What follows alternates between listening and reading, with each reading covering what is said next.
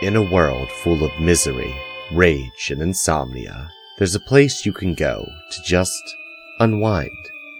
All you have to do is take a long walk into the mountains, and just past the black house with the secret garden, you'll find a small cabin. Inside that cabin, you'll find the Hole in the Wall Book Club. So now that the dream catcher's hung and the fire started, we invite you to pull up a chair and join the Losers Club as we explore the world of officious little pricks and shining on.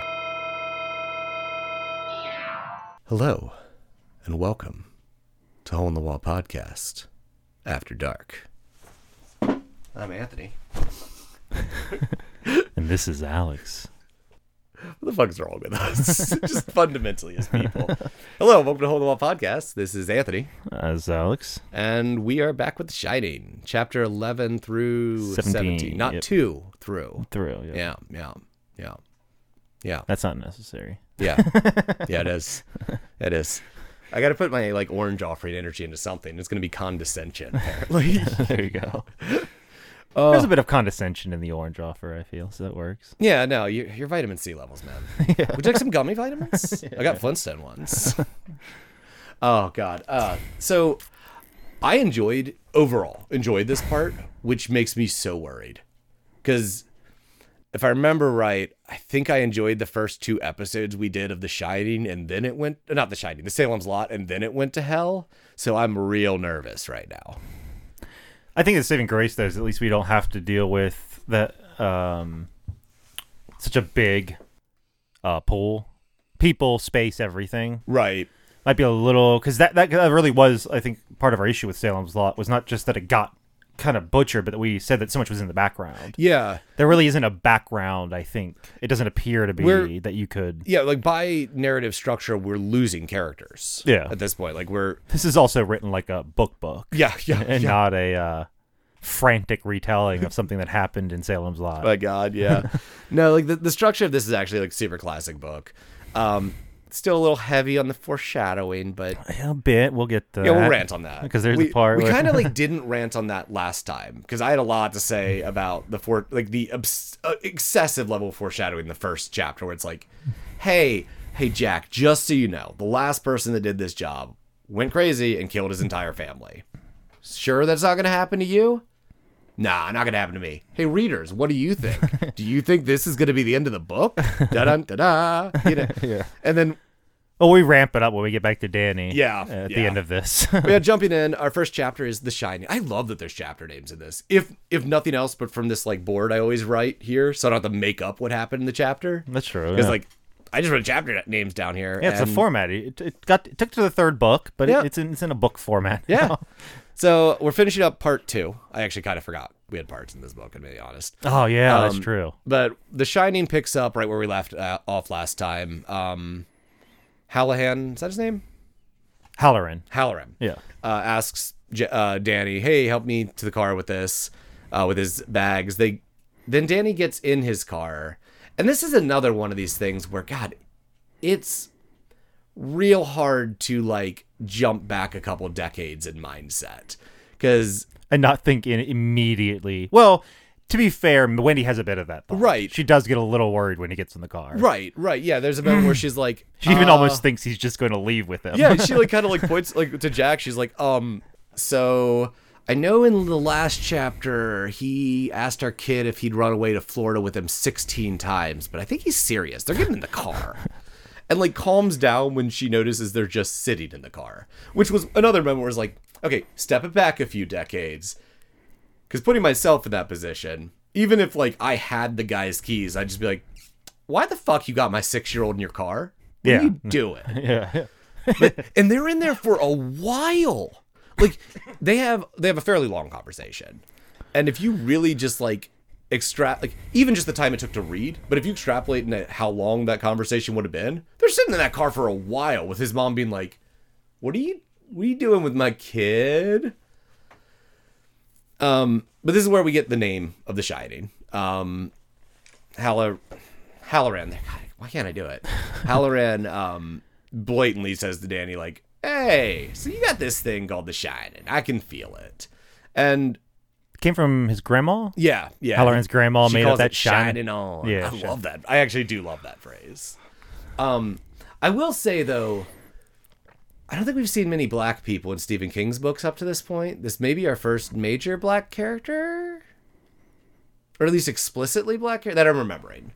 And man, I guess so. He's definitely got that jive attitude. I kind of love the actual. Yeah, there's a couple times where he That- asks that you Danny, like, "Can you dig it?" I love it. Yeah. That I actually love. Like, it's cheesy in that, like, you're pushing it thing, but it actually makes me like him. I I love that he's so chill, basically. Right. And I say dig it a lot in my life. So I was like, I know the eventual end of this character. Do I want to feel for them? Like, do I want to feel connected?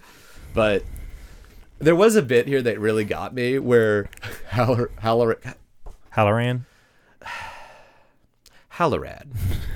sounds like some kind of like anti-STD cream. Or some sort of weird, like, light bulb thing. Ooh, yeah. Like a Halloran light bulb. Mm-hmm. They shine on. Exactly. Oh my god. Yes. Okay, we're gonna rebrand Come on, this King. podcast. We're just spewing ideas in your lap for money. Yeah, come on. But he looks at Danny and he's like, "Hey, hit me. Hit me with your mind. Just hit me with all you got." And Danny damn near kills him. Just knocks his ass. Oh, yeah. I think he yells in his mind. Like there's this actually kind of cool little description of him like imagining winding up the thought like a baseball pitcher. They used a specific name, but it's a dude from the 60s I don't care about. I think it was Nolan Ryan. Oh, yeah.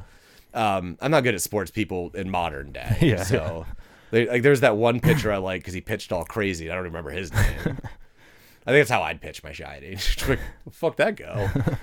But yeah, no, he imagines like loading up the thought like a baseball pitcher and then just launching, like, and he holds back at the last second, be like, I don't want to hurt him, and launches the thought, "Hi, Dick," which took me a moment because like, oh right, that's his first name. Danny's not just randomly be like, "You're an ass." Like, Yeah. Fuck you, dude. My friends call me Dick. Right. And like, he damn near melts Dick's brain. You might as well just think of like a psychic just shot in the head. Like I believe he gets like, how do they describe it? He's like slightly out. I don't remember if he had any physical. Did anything bleed or something? I thought like he had a nosebleed or something. Am I wrong? I don't think he had a nosebleed. He said like he had a massive headache and like his eyes started watering, and he made a mention like when Danny's like, "Hey, I'm sorry, I held back." Dick's like, notice I've switched to his first name because I can't say his last name. Halloran. Yeah, there we go. Halloran's like, if you hadn't held back, I'm pretty sure my brain would be leaking out of my ears. Yeah. Which would have been a very different book. Like, Wendy's like, is he going to steal my kid? Oh, no, he's dead. What do we do now? Very different. And then it would turn it into a, Danny traumatic experience because he just mind killed someone. Yeah. Oh, apparently I'm a mind flayer. I might as well eat the brain at this point. Yeah. That would be a sweet twist. Yeah. Danny's actually a mind flayer in disguise. Oh, he just melts their brain and sticks in like a silly straw. This He's is all still a kid. This is all a trap to work up the emotions in his parents to such a high that their brains will be delicious. Yeah, we get a big long talk there, which I think ends with Halloran being like, "Are you sure you don't want to go to Florida?" Like, there's touching on like, he made a weird mention about asking Danny like, "Or do your parents shine?" Danny's like, "I don't think so." And Halloran's like, "Well, I tried to like reach out to your mom and dad the same way I reached out to you." And there's a weird mention of like, your mom's got a bit of the shine, but I think it's that kind of shine every mom gets until their kid can take care of themselves. Which is an interesting concept for The Shining. Like, a new facet. Like, Mom shining. Got that mom Only as long shine. enough as I need to protect you, and then I don't have it. Right. And then wasn't Jack just like a dark hole? Yeah. Like, Halloran, like, didn't say this to Danny specifically, but, like, in his mind, we get that, like, he doesn't feel like anyone who has the shining, but he also doesn't feel like anyone who definitely doesn't have the shining. I'm kind of spooked of him. Yeah. He also, I believe, this is where he explains the nature of the hotel and like what you need to do. Right. This is where he tells him that like, you're going to see spooky things. I've seen spooky things in the hotel. Just interpret them as picture books. Right. When you see a spooky thing in a book, you close the book. It's no longer a thing. It's just a picture. And that's where he tells Danny to start doing this thing where if he ever sees anything spooky in the hotel, that look away. Yeah, just close your eyes. Yeah, it's just like a dream or something. It's gone as soon as you're done. Just look away and look back. It'll be gone. And so there's the sort of tutoring you'll start to see Danny doing as he moves through the hotel and experiences stuff. And like we get a bit more about what has happened at the hotel and such. Like there was a maid who Halloran describes as having a bit of the shine but not knowing it.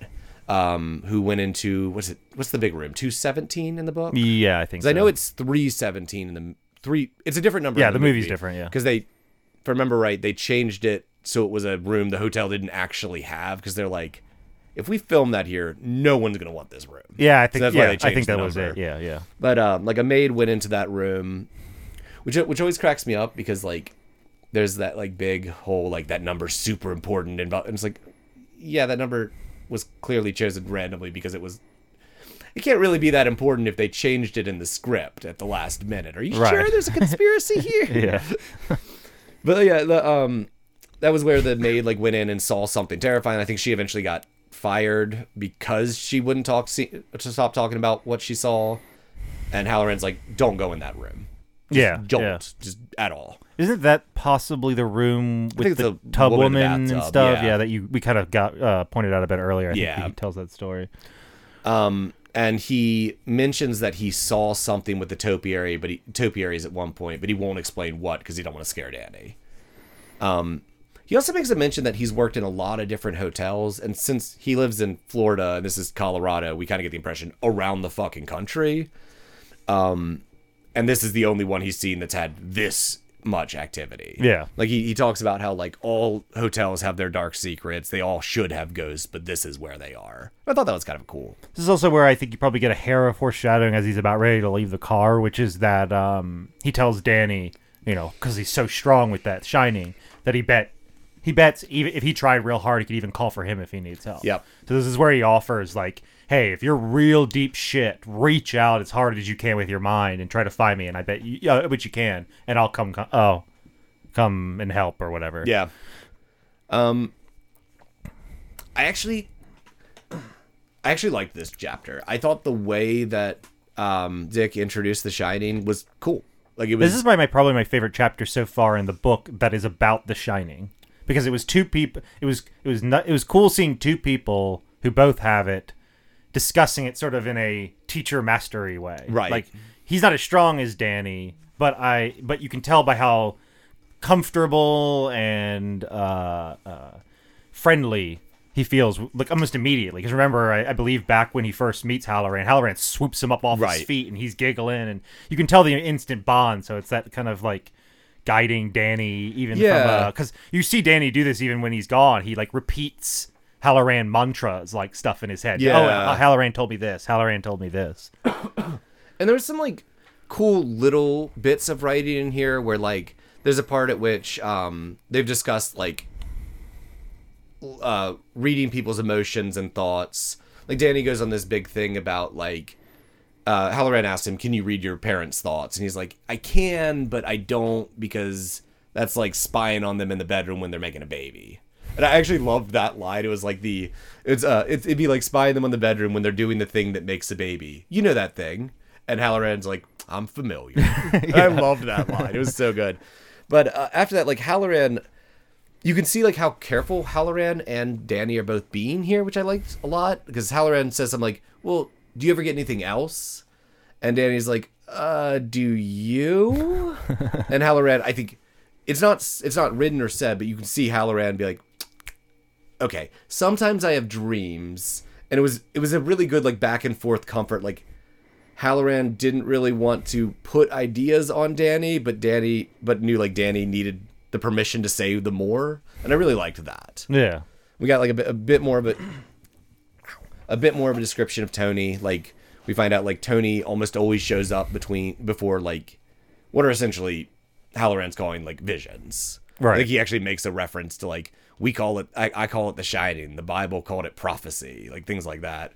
But like Halloran smells oranges before his visions. Oh, right. Which was I just thought a really cool little cue. He told a couple of his stories, like the moment he had a flash and saw his brother die in a car accident. And then another time where he got this overwhelming feeling his plane was going to go down, so he changed flights and nothing happened. Yeah, that's a key element he does tell Danny. Do not instantly trust everything you see, because you can have a vision and then it just doesn't happen. Right. But that's weird. Because he changed it. Exactly. Right. He got off the flight, so maybe that's why it didn't happen. And so it's this weird, like, yeah, and even Danny has said some of my dreams don't happen, but then you're kind of given the evidence, well, maybe Danny knowing messed it up and then it didn't happen, so... Danny, it kind of pairs with how you've been kind of seeing, because he says this when he's talking a bit to Halloran, and he'll say this to a doctor he meets later. It's clear that Danny tries, while knowing he has these powers, to not use them to interfere with anything because they scare his parents. And so with those two concepts combined, you're kind of given the impression that the tragedy that's going to happen that Danny foresees it might actually kind of happen because Danny doesn't say anything. Right. He just lets it play out because he doesn't want to ruin... that his mom and dad seem happy now. Yeah. And that's a big part here. We actually get like one chapter a little bit later on. It's the Down in the Front Yard chapter, 15. I'm fairly certain the entire point of that small chapter is just, hey, look how happy they are. That was the whole point of it. It was moving here is fixing their marriage. Right. Which makes, yeah. Yeah. So any more on that chapter? I think that about covers it. Because pretty much it just ends with him getting out of the car and running in, and Wendy feeling relieved that he wasn't running off. Yeah. It would help if I wrote in a way that I could actually read. What the fuck does that say? The ground something? Isn't this the followed up by Ullman? The Grand Tour. That's what I'm reading. Because this is where Ullman says he likes showing off the thing, and he takes them all the floors. Yeah, pretty much everyone's gone at this point. I think this is the chapter that starts with like a lecherous smile from the workman to Wendy. By the way, I'm putting my vote for Stephen King cameo in that workman. Yes, absolutely. Watson. Yep. Yeah, because Watson King.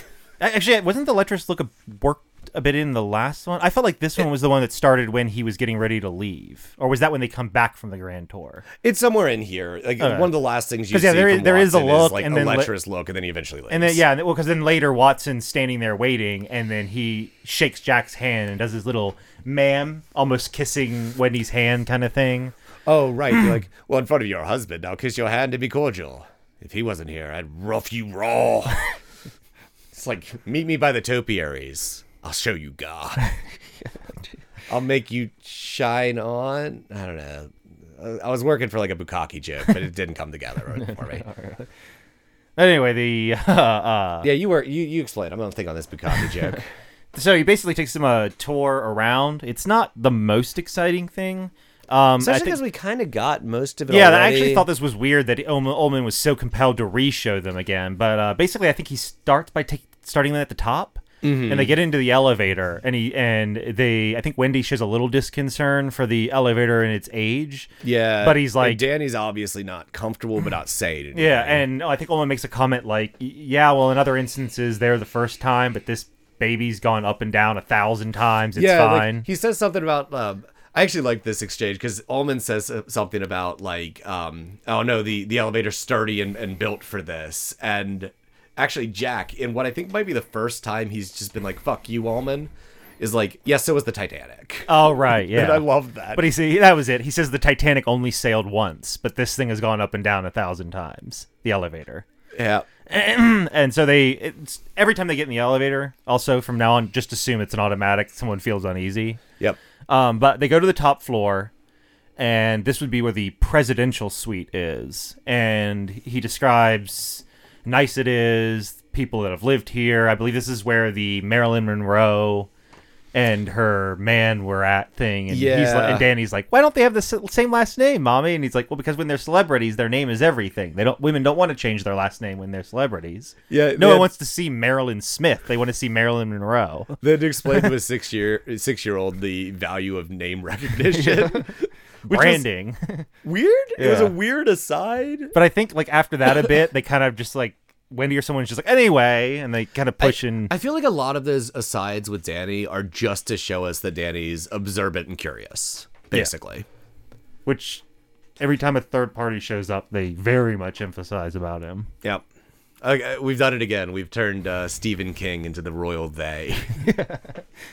So yeah, the pops it open. Nothing particularly interesting in the presidential suite. I think beyond the fact Is that where the like really violent carpet is? There was some carpet that like Danny really disliked but pretended to like because Almond was super into it. Yeah, and then there's actually there's the carpet that Danny actually really likes, but is ugly as crap. And he makes the point that why isn't this carpet in everywhere in the building? It's so neat. And they're like, because it's what makes this spot special, as opposed to just telling him it looks like garbage. Yep. Is it in this room he sees the first weird thing bleeding? I think so, yeah. Yeah, I think he starts seeing bits of that throughout the whole tour. Like throughout this tour, I think he sees like something on the wall bleed, and then another point. I'm trying to remember. Is it the fire hydrant? Yeah, the fire extinguisher. Yeah, the fire extinguisher just kind of makes him really uncomfortable. Yeah. And so, this is where we start getting the first like spooks and places that Danny gets to experience, because obviously Jack didn't react to anything. Right. And like, I think like, at a certain point in there, like at least Wendy notices Danny's not all right and keeps like staring far off, but doesn't really bring much up. I think from there they just worked their way. Was there any other particular like significant spot? I don't think there. I think it was just it was almost the reader being given a tour of the hotel more specifically. Yeah, it was like touching base on actually several places we'd already seen before in like Jack's tour, but we kind of got like Danny and Wendy's reactions to it. Yeah. There was a weird bit where like where Allman showed Jack and Wendy their bedroom, and Wendy makes a mention of like, oh, it's 2 twin beds. Jack's like, oh, it's fine, we can push them together, and Allman's like, what? Why? Oh, yeah. Or I was like, are you an alien? Like, well, he does react like that because it's like we'll push them together, and he seems confused, and then he's like, oh wait, yeah, you can totally push them together. Yeah, it was just such a weird detail. Like, I'm gonna go on a limb. It felt like really.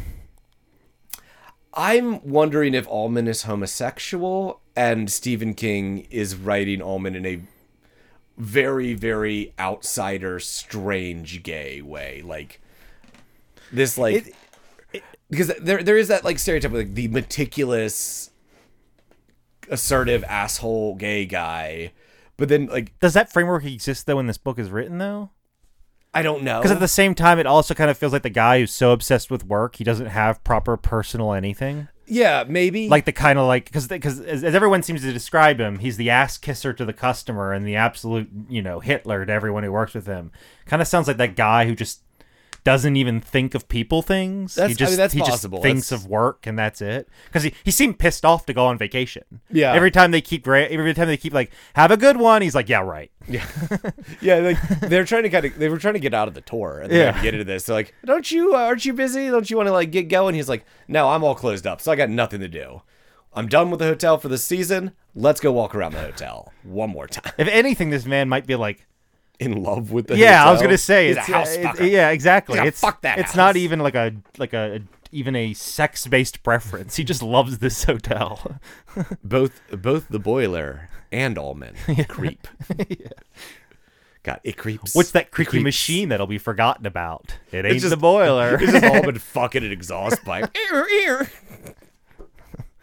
Okay, well, fuck. Okay, we got weird with that. Yeah, we did. But yeah, that was the grand tour. Like, really not much. Nothing sticks out to me, at least. So it must have not been. It's just basically like you get a bunch of little bits of Danny being like, "Oh, this part's spooky. Oh, I do not like this. Hey, this not a fan. I like this room." We're basically getting Danny as a detector. Right. Confirmation this place does in fact have weird shit in it. It's not just a mundane hotel. Yeah. What was the next? The Wasp Nest. This is a weird chapter because I think it's really good. It's just way too fucking long. Yeah, it's well written. It's just so basically Jack's doing maintenance. He's got to replace the shingles as he had said he was going to do earlier. I think this is like a couple weeks. They've been there alone for a while. Yeah, there doesn't appear to be like explicit time explanation, but yeah, it feels like they've been there for a while. But they've been there a while. Yeah, they talk about how the flurries are starting and there is some mild weather. I think one road was frozen over. Yeah, I don't remember if we know this in this chapter, but we find out at least in the next chapter. Danny and Wendy are out in town right now. Yeah, they are still mobile at this point because the hotel has a hotel truck that Wendy will use. But basically, he's up there doing the shingles. forgot the kid's name. He finds a wasp nest. He gets stung by one of them. Gets stung by one of them and kind of plans a little bit of vengeance against them. At first, he's just kind of dodging them because they stand between him and his ladder, so he's sort of trapped up there. So it becomes this routine of like booking it to the ladder and getting down before the wasps get irritated.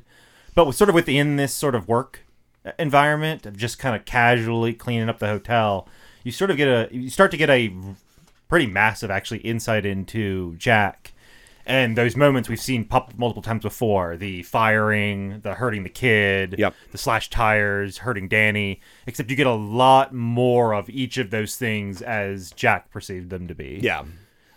George Hatfield was the kid's name, by the way. Okay, yeah. Because I think that's the biggest. It's even a little weirder thing, because when he gets to George, he makes the comment that that guy almost represents his character in his play. Yeah. Yeah, it's this whole thing's like a mixture of him like doing wasp stuff, dealing with those, and then thinking about the play he's writing, and that leads him into being like, I don't hate George. In fact, he's like what I'm thinking of with this character who's kind of the hero of this play. And he gets into what led George to slash his tires, basically. And like you find out George was on the debate team. Well, I guess if you want to like preset it by a little bit. So basically, his father was a lawyer, George. His father was a lawyer. And George was really good at sports, was totally fine with getting C's and B's and stuff, and did just fine. But his father hammered into him, you need to be like me. I'm a lawyer. Debate is awesome for your resume when you go to law school. Join the debate team. Well, he joins the debate team at first and doesn't make it. But then he kind of really doubles down and actually gets on the debate team and actually gets pretty good in a sense. And Jack is running it. Yeah, and Jack's in charge of the... And so he gets pretty good at it in a sense, but something kind of crops up, he stutters. Anytime George feels nervous, anxiety or anything, he hard stutters. And so... Jack makes points throughout this that he does his research. He has great arguments. Totally does all the work really well. Stutter. Yeah. He doesn't get through his full arguments before he runs out of time. And so he describes an event in which George was at the podium at a fairly important debate and just hard stutters all the way through. And when it's over, he actually goes to Jack and is like, "You cut me off. It's you that ruined my thing. You set the timer back." And he's like, "No, you stutter. I understand. No, it's not my stutter. You set the clock back to ruin me." And at this point, you're kind of thinking, well, he does stutter. Okay, Jack, why are you being so? And then Jack, in his thoughts, like kind of directed at the reader, says, "I didn't set the clock back. It's because he stuttered. He lost track of time." So now you're on Jack's side at first. You're like, okay, well, he's stuttering. He's just being an ass. I mean, the stuttering is unavoidable, but this kid's getting out of hand with this. And of course, then this leads to, I would assume, this is not explicitly stated, but you could assume the kid had some problem with his father, which is what incites... Because he gets cut from the debate team. Yeah, and you imagine in the background his dad's yelling at him or something and pissed at Jack as well. And so the kid goes to... Does he do it in the parking lot or at his house? I'm always confused at the place. Okay, so at the parking lot, and he's slashing... because it's during debate. Because Jack goes back to the car to get some more supplies for the rest of the debate. Yeah, and so when Jack's on the way back, he sees that his tires are being slashed, and it's how Jack describes it is that George turns around and goes, "This isn't what it looks like," and then Jack loses his temper. Oh yeah, and just he describes that George had a knife and was saying "get back," and then there's just a flash of anger, and suddenly the knife's on the other side of the concrete. George is on the ground, face caved in. And Jack suddenly realizes, oh shit, I just There's another teacher pulling him off. Another teacher runs off the rest of the debate club is standing in the doorway. Yeah. And then Jack flips full 180 like he did with his son, which is immediate regret. Tells the teacher to go get the doctor, tells the debate team that the debate's done, go home, and just suddenly gets rammed by the shock of this. And you're like, yeah, he lost his temper, but this is where it gets a little weird, because when he says, I didn't do this malicious... You get this theme throughout this entire thing. I'm not malicious. I was just doing this because I lost my temper. Right. I'm a good man who loses his temper. I'm not a malicious man. I have to get the temper under control and I'll be fine. Once that's locked down, I'm good. And so you get that, and then he goes... And I didn't set that clock back. Yeah, and I didn't set that clock back. And he kind of goes a little more into like the nature of George, and kind of, he felt bad. George was a decent person, da-da-da-da-da. And then he goes... I forget how I worded it, because it's actually... Could you find that in the book? That's actually really well written, how he basically divulges it. The nice thing about this book is the chapter numbers are always on the top. or the chapter names are always on the top. So, let me find it. Yeah, because I think it should be very near the end. Yeah. Oh, okay, that's why I've gotten myself all confused. We're in part 3, The Wasp's Nest, chapter 14, Up on the Roof. Oh, okay. That's why I was getting myself all confused. Do you want to read that, or do you? You can read it since you found it. Cool, but yeah, this is... So, yeah. We get that mantra throughout where it slightly changes, because, like, I didn't set the timer head. I'm sure I didn't set the timer. And then it's... he would swear that before the throne of Almighty God, just as he would swear that he had set the timer ahead no more than a minute, and not out of hate, but out of pity. And it's like, yeah, you're not only an unreliable narrator, you're an unreliable narrator to yourself. Exactly. Yeah. And like, it doesn't help that like the very end of this chapter ends with him. He gets out of his memories, realizes he's been sitting on the edge of the roof for like half an hour. And then he climbs down to go get a bug bomb. And the last of the chapter is he went down the ladder to get the bug bomb. They would pay for stinging him. I was like, I feel like you don't have your anger under control, buddy. Nope, and you definitely don't get that as we move forward either. Yeah. Because he keeps telling himself this. Just lock it down and you're good. Yep. What is that into? Down in the front yard. This is a... So from there we go to our next chapter, Down in the Front Yard, which is a really short chapter. Oh, yeah, And that's right. This is the one I said that it's basically just here to be like, look, they're happy. This is actually working. Because Danny and Wendy get back. There's some cute talk there. Like, Danny and Wendy are actually... It's like, Jack... This is when they're back from the truck? Yeah, when they get back with the truck. Jack and Wendy are actually, like, flirting, which we haven't seen much to this So this point. is when Danny gets the little purple Volkswagen, and Wendy tells him that when they're done a certain level of reading, because Jack's teaching him to read, that his dad will help him put that together. Yeah, that model kit. And I used then, to love those model and kits. then, and then she tells Jack to go get something off the floor in the car, but not to check anywhere else because she's bought him something. Just simple little, sweet little family. We're all working out. We're all kind of happy. Danny's getting stuff. Jack seems pretty content, that kind of thing. We get this a little bit there where Jack's like, hey, Danny, I got you something. Run around the back porch and go find it. And eventually Danny comes back with the wasp nest that he bug bombed. Which, of course, freaks Wendy out immediately. But he's like, no, I bug bombed it. Wasps dropped out of it. They're all dead. He's cool. I had one in my room as a kid. What my dad gave me. Danny, you want to put that in your room? And we get like a little notice there. I think it's the next chapter. I want to jump into it.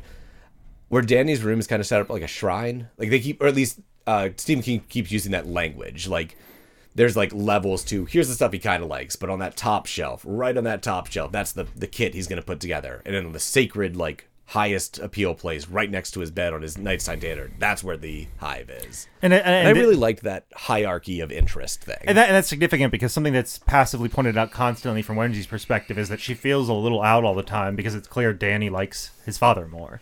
Yeah. You'll see even more of this later, but blop throughout this almost from the very beginning of the book is just Wendy. You can tell the source of it.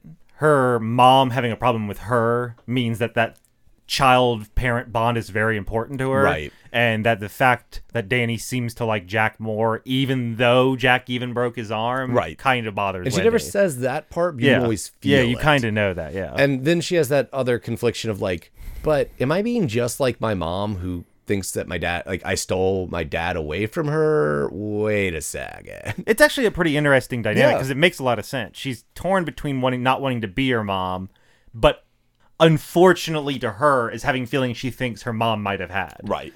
Like, okay, when the kid prefers your dad over your mom and you feel abandoned, you get all mean. And she's like, I don't want to become that, but I'm feeling it. Right. Yeah, it's a weird dynamic there, but I actually like that one. This is where I think King excels at. Mm-hmm. He's good at, if you're going to make everyone miserable in your books, he's at least good at giving you the cause for why they all feel the way they feel. Right. Like this might be, I think I mentioned to these off podcasts, if there's one thing I could say that the King consistently is a bit overbearing on, it's the idea that people are all just a little too fucked up no matter what. Right. Like you kind of want one or two people that while they may have some personal issues feel a little more grounded. But when you make people look like their anxiety and mental state is in the stratosphere and then you throw in ghosts, it actually kind of deflates the horror, because the guy's going through such hell in his own head that spooky things clawing at him kind of don't even seem that bad, which is a credit like to a relief. Well, in a weird way, which is a credit to King, because he's creating so much real stress. You're not even worried about the creatures yet, Right. or whatever. You're worried about these people losing it. Yeah, it's well done, but it's just like, you might want to save some of the Jack and everyone breaking till they're confronted, right? As opposed to like them losing it all now. We're being built up in like two completely opposing ways, where we're like seeing their relationship healing and coming back together, and also Jack kind of going a little off the deep end. Yeah, each of them to a degree. Like, Wendy never, the same way Jack keeps trying to say, keep my anger in check, Wendy's constantly going, keep my jealousy of Danny with Jack in check. And then Danny's going, keep my powers in check so I don't upset my parents. And so it's this dynamic where everyone's looks really happy together, but when they're left alone, they just ponder the worst things. Right. And we get into kind of like the meat of horror starting to happen here. Yeah. We have 2 more chapters in. This one I forget. This starts with the bathroom thing, then the stings, right? It's not the other way. It starts with Wendy walking, I believe something like Wendy walking into the room and Danny's like studying almost too hard. Yeah, right. Because he has to, I think they said like it was it's one of those super classic children's books. Yeah, Wendy makes a comment that sounds like you have to have lived then for this to sound relevant when she makes like the Holy Trinity. It's like Jack, Jill, and Jim, Jill. Basically, it's the classic when you're in grade school, girl, boy, dog kind of combo to teach you to read. Yeah. And like once he finishes that one, like can read that whole book, his dad's going to help him put together that model. And he's been succeeding at an obscene rate. Like right. His parents are like, he's tearing through these books. And we get a lot of conversation between the two of them being like, is this good? Like, are we pushing him too hard? And Jack being like, I'm not pushing him. Like, I'm telling him to slow the fuck down. And it's interesting because like they have, I think they're seeing his motivation as he wants to put this car together. He is absolutely like, I want to read these words I see in my visions. And I thought that was and really... please, Dad. Yeah. It's a dual thing, but there's definitely the element of those words I keep seeing in my dreams. I just don't know what they mean. Right. So I want to learn how to read. Yeah. And she eventually is like, okay, stop. Get ready. Go to bed. Oh, Ma, I want to keep reading. You put it away. You need to go brush your teeth and clean up. And give your dad a kiss or whatever. So he runs in there, does that, and then goes to the bathroom and is in there for a weird amount of time. Mm-hmm. And this is when Wendy goes to the door, and at first it's just like, hey, honey, what's up? Open the door. Okay, now I'm going to beat your ass. Open the door. Yep. And the door is locked. And eventually she goes and gets Jack. They're both freaking out. And he's not answering at all. Yeah, Jack is even... Danny isn't answering at all. Yeah, Danny isn't answering at all. And Jack eventually... Wendy, I think, even has a little moment where, like, wow, Danny's not even responding to Jack. Right. And so eventually Jack kicks the door open. It gives easily because this is an old-ass hotel. They find him on the ground. Allman takes a powerful blow somewhere. Yeah, the water's running. The toothpaste is dropped on the ground, and he's just, like, locked up with his toothbrush in his hand, and he's eyes rolled back, and he's just gone. Yep. And they're obviously panicking. Wake up, wake up. He starts blurting some words. I don't remember them. He talks about the roque mallet. Yeah, the mallet. I think he says red rum again at some point. And then he stutters. Yeah, and then he hard stutters. And as we've been informed before, Jack has a weird correlation with stuttering, and he just shakes the fuck out of his son and screams in his face to stop stuttering. And like during that, the two things that really set Jack off is he stutters and Danny mumbles something about the timer, and it flips Jack out. So yeah, shouts in his face. Same exact moment you've seen Jack many times before. Oh no, why was I so angry there? Calm down. Eventually Danny comes to.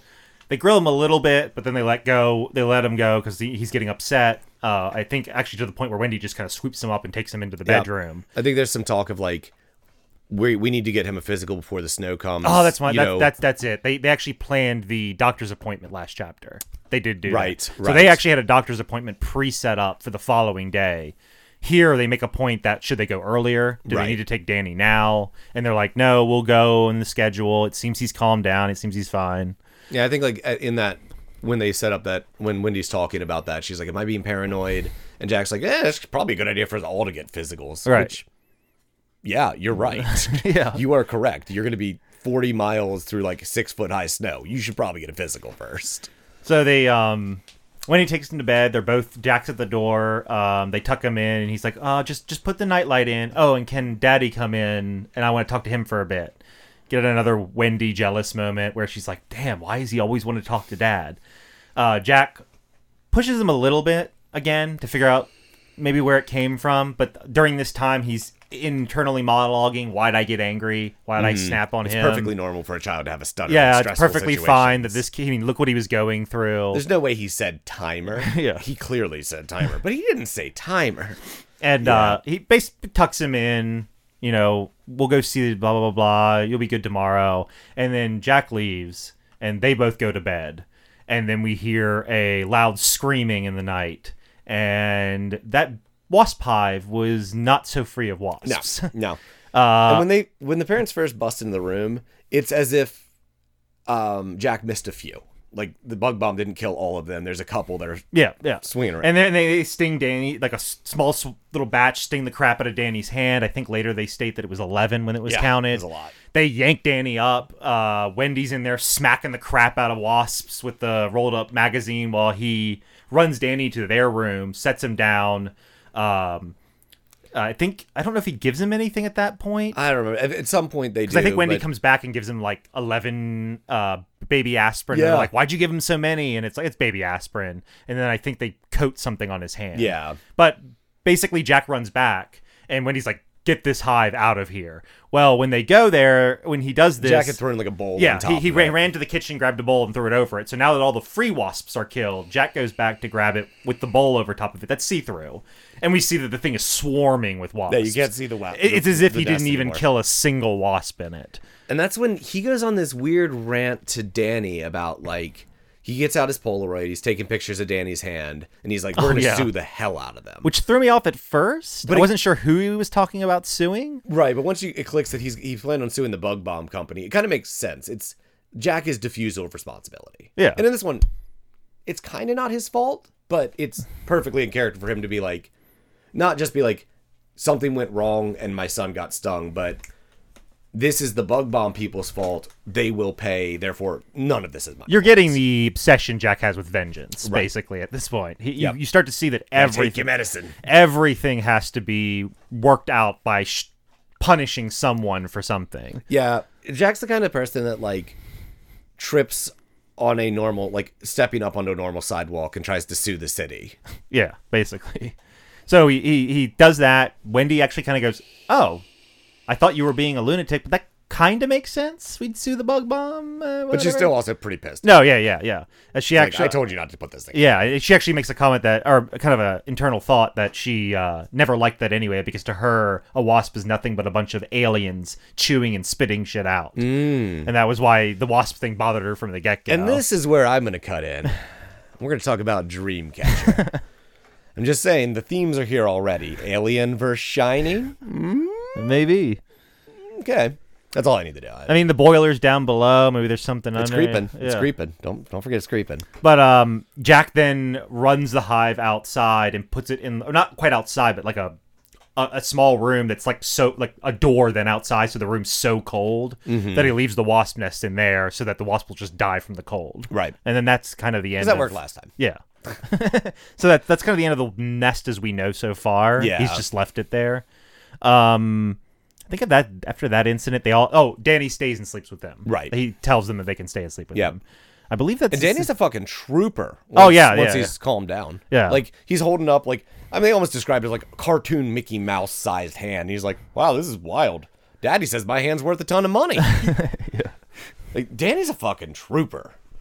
I really just hope we don't see like a Mark actually style a very shattering of his mind. It's actually a very interesting distinction between the movie and the book. I wasn't really making many of those, but Danny in the book is presented far more internally sound. The movie very much, the Kubrick movie very much makes Danny look kind of like a mess all the time. He just kind of always looks like he's angsty and but with the book, you're actually getting that, like, anytime Danny seems to be slightly awkward, because you now have the internal monologues, you're now seeing that what Danny's doing is trying to shield his parents. Right. Whenever he's being quiet or weird, it's not, oh, that's that weird kid in the movie. He's like, I don't want my parents to freak out because I know exactly what they're thinking. It's kind of reminiscent of, like, the difference between Carrie movie and book, where, like, in the movie you can kind of look at Carrie as someone who got swept up in the moment. In the book, you hear her internal monologue and see the moment she turns heel. Yeah. The movie is actually easier to sympathize with Carrie because it just looks like abuse, retribution. Right. In the book, you get abuse, retribution, and then enjoyment from the entire act. Right. But yeah, that's pretty much all of that chapter. And we move into our last one. And this launches right in the hospital. Yeah. I believe it opens with Danny is laying on a table in just his underwear. Yep. They're at the doctor's appointment, and the doctor, I forget his name, but he is doing an EEG. yeah, Describes to him that it's put wires on your head. It won't go in your head. I'm just going to put these on your head, and it's going to spit out data that I get to look at. Yeah, they're, like, talking about epilepsy, checking him for that. Which he was surprised that Danny was even aware of. He's like, oh, there was a kid in my class who couldn't use the light board. Right, which I don't know what that is. No idea, but I guess it was funny because, like, I not that long ago read Institute, and they use a board of flashing lights as a way to, like, trigger powers in people. So I was like, wait, what? No, that can't be what he's talking about. I guess King likes light boards. Yeah. But I don't know, this eventually goes through, like, the doctor wins his trust. Because Danny's very much like, I'm not telling you about the shit. Like, I don't remember what happened. I just far away stared. And then Danny, like, doctor eventually wins his trust, and Danny starts speaking kind of openly about Tony. Yeah, he specifically calls Danny into his office after all that inspection. So he's got his clothes back on and everything. He goes back into the office, and he does. And his parents are in the waiting room. Yeah, and he kind of tries to get Danny comfortable and is like, okay, basically letting Danny know that no matter how absurd something he's about ready to say sounds, he's completely okay with it, and he'll just listen. Don't worry, kid. Secretly, I work for the Institute. You're not going to sound crazy. Okay, yeah. That's our theory. Yeah, and when we get to the end of this, it makes perfect. Yeah. There's something weird about the dude. But he prods Danny a little bit and is like, hey, Danny, could you maybe try to have one of those episodes deliberately? Yeah, could you maybe summon Tony? Yeah, try to actually talk to Tony or something. And so you see him kind of delve slowly into his mind. He gets pushed further in. He gets a little bit of environment. Oh, there's a road I'm walking down. And then it slowly ends up at the hotel. And he sees things like his dad ruffling through the papers we saw near the boiler room, right. and I think one of the key moments is that he sees his dad looking over at a white book bound in Rogue stroke. ground. I think bound in some gold string or something. It was a very weird book, but he states that as his father's attention is drawn to it, he feels that slightly evil maliciousness involved, and he's trying to shout out to his dad not to read that book because that's the worst book, and he can't. Mm-hmm. Tony does the standard, hey, Danny, we get slightly more description on Tony here, in that Tony is older than Danny, maybe old enough to drive a car. I believe Danny thinks he's always distant. I think it's weird because Danny says he thinks he's 11 at first, and then mentions driving a car. Yeah. So Danny doesn't truly have a clue how old Tony is. He's clearly older, though. Yeah, and I can't tell if this is Danny, if there's something weird here, or if this is Danny being a kid who just fundamentally don't understand ages. The only who weird, think like, oh, that's an adult. They have to be at least 12. I don't know if it's that. Now, this has absolutely no existence in the movie, so this is a pure speculation from me. We are very weirdly told in that same time frame that Wendy and Jack had considered having a kid. Right. Is that Tony? It's King, and I could see an unborn child soul, something like maybe like something happened. Maybe because they mentioned she's like Wendy makes a weird point where like we tried to have a kid, but now I'm back on the pill because we wanted to have a sibling for Danny, and I'm almost kind of wondering if like I don't even mean necessarily entirely literally, but like almost metaphysically, Danny conjured up the sibling he would have had. Maybe. I mean, it being older is weird because then it might suggest that something was born before him. And but it then also kind of implies that like But that would be because he had the vision of him having a sibling. Like there was like a baby laying in a crib in his home, and that one never came true. So that's why I'm like, that would be weird. It would be weird. It's just to get to something we actually talked about off this thing. The weirdness of the part where he goes, this is a little jump forward, but when he's talking to the parents afterward, he makes the comment. Yeah, the doctor talks to the parents afterward. He makes the comment of, do you know why he's named Tony and not Hal, Chad, or whatever these other names are? And they're like, oh, yeah. I don't know if us as the reader are supposed to pick up what that means. Right. Or if that's like us being just shown, hey, there's a piece of information you don't know that impacts why he's called Tony. You might find it out later. But that's the only reason why I kind of like threw that out there, because it's kind of like Tony seems to have some meaning, the name does. And it seems to be known by the doctor and the parents that it has a meaning. But I don't think the doctor would have known their potential plan for the next kid's name. That's where I'm... That's true. Well, that's the thing. Yeah. Maybe. I don't know. That's probably the case. There is something weird, at the very least, about Tony and seeming like Tony might actually be a thing in some capacity, not just... Right. And, like he's given a name to something. And we've discussed a little off cast, like, what if Tony is just like, those names are some reference we just don't know. Exactly. It could just be something that's simple, too. We're going to see it on that one. But, yeah, I think we get the very similar kind of output verbally from Danny during this thing, because when he comes out, the doctor's like, you mentioned red rum.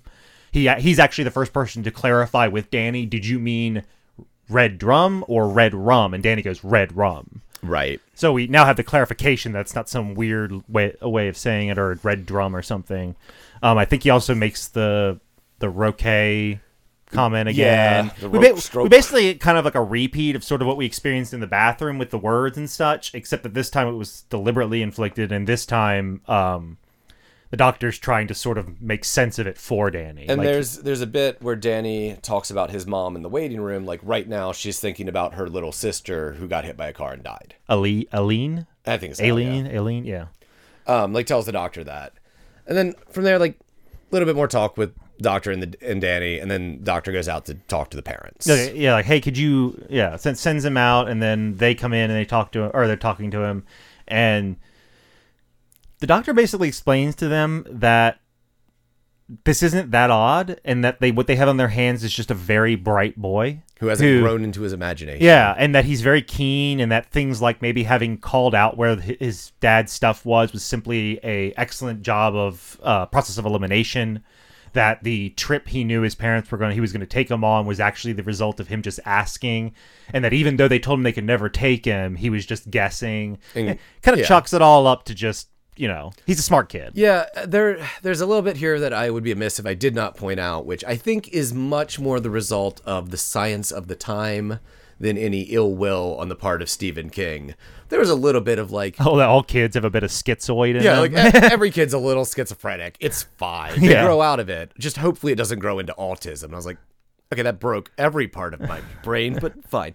But I will say that... In that time, those things were horribly understood. Yeah, and the characters actually handled it, despite being medically very wrong, they actually handled it with compassion and care. Yeah. So, full credit, it was bad science, not... Yeah. True. There's a bit where like you find out Danny was born behind the veil, with the cowl over his face. So of course that means second sight. But this is where we get into your little institution blah. Like why? Because I had mentioned this earlier, and it was like, this sounds institution-y. Because the doctor goes through like everything Danny's told him, and he's like, hey, here's the logical explanation for these. Perfectly explains everything. Yeah, and then he gets to the point where he's like, hey, Wendy, did you have a sister, Aileen, or however you say it, who died? Oh, yeah. How do you know? She died in a car wreck when she ran out into the street going after a ball. And he's like, oh, okay. Yeah, I'm sure Danny's fine. Yeah. And it's just like, you're suddenly like, you just spent all this time telling the parents that there was reasonable explanations for this, and then you're just now checking up that the boy's totally psychic. Yep. Like this. I've not read The Institution, but I had the general gist of it from the synopsis. You've read The Institution. This feels like a guy on the inside of information whose job it is to find kids with these gifts. Oh yeah, especially because like if you compare Danny's power level purely in what he's told the Doctor, not in any other part of the book, purely in what he's told the Doctor he can do, he's more powerful than everyone at the Institute. So that was a cool little twist. Yeah. I probably doubt that King was aiming at this point, but it's kind of neat that it looks like it now applies to something. Yeah, no, that's good. That's kind of there. Yeah. Like I think it ends with the Doctor basically going, "Who wants to go home?" And Danny gets all excited. Like we get a little bit from Wendy's perspective of being like, yeah, I guess that makes sense, but like when I'm having a bad day and I'm like, man, I want a glass of tea. I'm gonna go get a glass of tea. I walk into the kitchen and my cup's there with a tea bag in it. Danny fucking knows. Yeah, no. Wendy simultaneously enjoys that it's been rationalized, but knows the rationalization is full of shit. Yep. She knows Danny has something. But yeah, that's kind of where we're at. Like, and that's why I'm so worried. This was good. Yeah, it's good. So far. Once again, there's negatives are like filler. It's clear King got on a run with an idea, but in the chapter where he's talking to the Doctor, like, yeah, that was the complaint about stop the foreshadowing. Yes, foreshadowing. Yes, during the self-induced vision, he says stuff like he sees the boiler and makes the comment the I forget the term he uses, the machine, and contraption. Like, he doesn't describe the boiler, he just describes this machine. And I think that's supposed to throw us off, but like literally there's papers around it. We've already seen it. We recognize it. Yeah, it's like literally the only machine. And so the statement in the book is the machine that will be forgotten. Yep. Well, guess what machine was told never to forget about? And like throughout this chapter, you've had like I think at least 3 different times someone say the boiler creeps. Remember, the boiler creeps. Check it. It creeps. Like Watson. That was the last thing he said. He's like, hey, take it easy. Have a great winter. Boiler creeps, dudes. Check it. Do not let that be the machine that is forgotten. Exactly. And then we pair that with the Danny instance where he describes hearing heavy footsteps and the roquet just smashing into the walls, and then he walks into the room he's chased this sound down to, and then goes, "Oh my God, it was ... Yep. And it's just like, we're not professionals here. It's fine. It's like, okay, man has a roquet. It's going to be doing stuff. Boiler okay, dude. Yep. Like, it's a little You're much. abusing a kid with foresight a little too much. Yeah. I get his powers are literally premonition, but I still need to be like amazed when it happens. Yeah. So it's like it hasn't ruined it. It's not ruined it. I'm still fairly enjoying it. But we've had 3 books though of King foreshadowing the entire book before halfway through the book. Yeah. So and this is normally the tipping point of when things start getting bad. Yeah. So let's hope. Talk about it when we're doing next. Actually planned this. Look at this. Yeah. That's planning. So it should be 18 to 25. 25. I was about ready to wait for you to say, you know what? It appears these markings I put in my book were entirely arbitrary. Yep. No, actually, that brings us through the end of part 3. Okay. So we're going to be reading up till the beginning of part 4, Snowbound. So we're reading the rest of the Wasp's Nest. Okay, cool. Yeah. Weird that the whole part's called Wasp's Nest. Now I'm worried about that nest that was left in the other room. Yeah. Hopefully that's like the catalyst event. It's not going to be just more and more wasp. Like every chapter is about Wasp Nest grew legs. God damn. I didn't realize how different the book was from the movie. Yeah. Like the Wasp is the antagonist the entire time. The boiler room nothing even happens. It's just a wasp army. It's just a bunch of wasps creeping up the walls. Yeah. Hey. Any more? No. Pretty good shit. Cool. Digging it better than Sounds Lot, so automatically thumbs up. Yeah. So, oh my God, I actually get to do this. So I guess until next time, I've been Tony. Yeah? Okay, because my name's Anthony. Yeah. Tony. Yeah.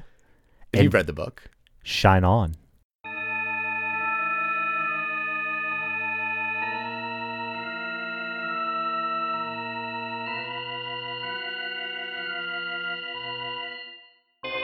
Hole in the Wall Book Club is a part of the Icy New Year Productions Network, and produced and edited by Anthony Sheets. The music in this episode is Supernatural Radio by Kevin MacLeod. There'll be a link to his license and website in the show notes. If you want to get a hold of us, tweet us at Icy New Year, or send an email to icynewyear@gmail.com.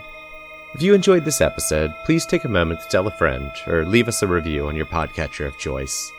Word of mouth and 5-star reviews really help us get out in front of more people and let us expand and do more things. More information on the show can be found on icynewyyear.com. Thanks again for listening, and we'll see you next time.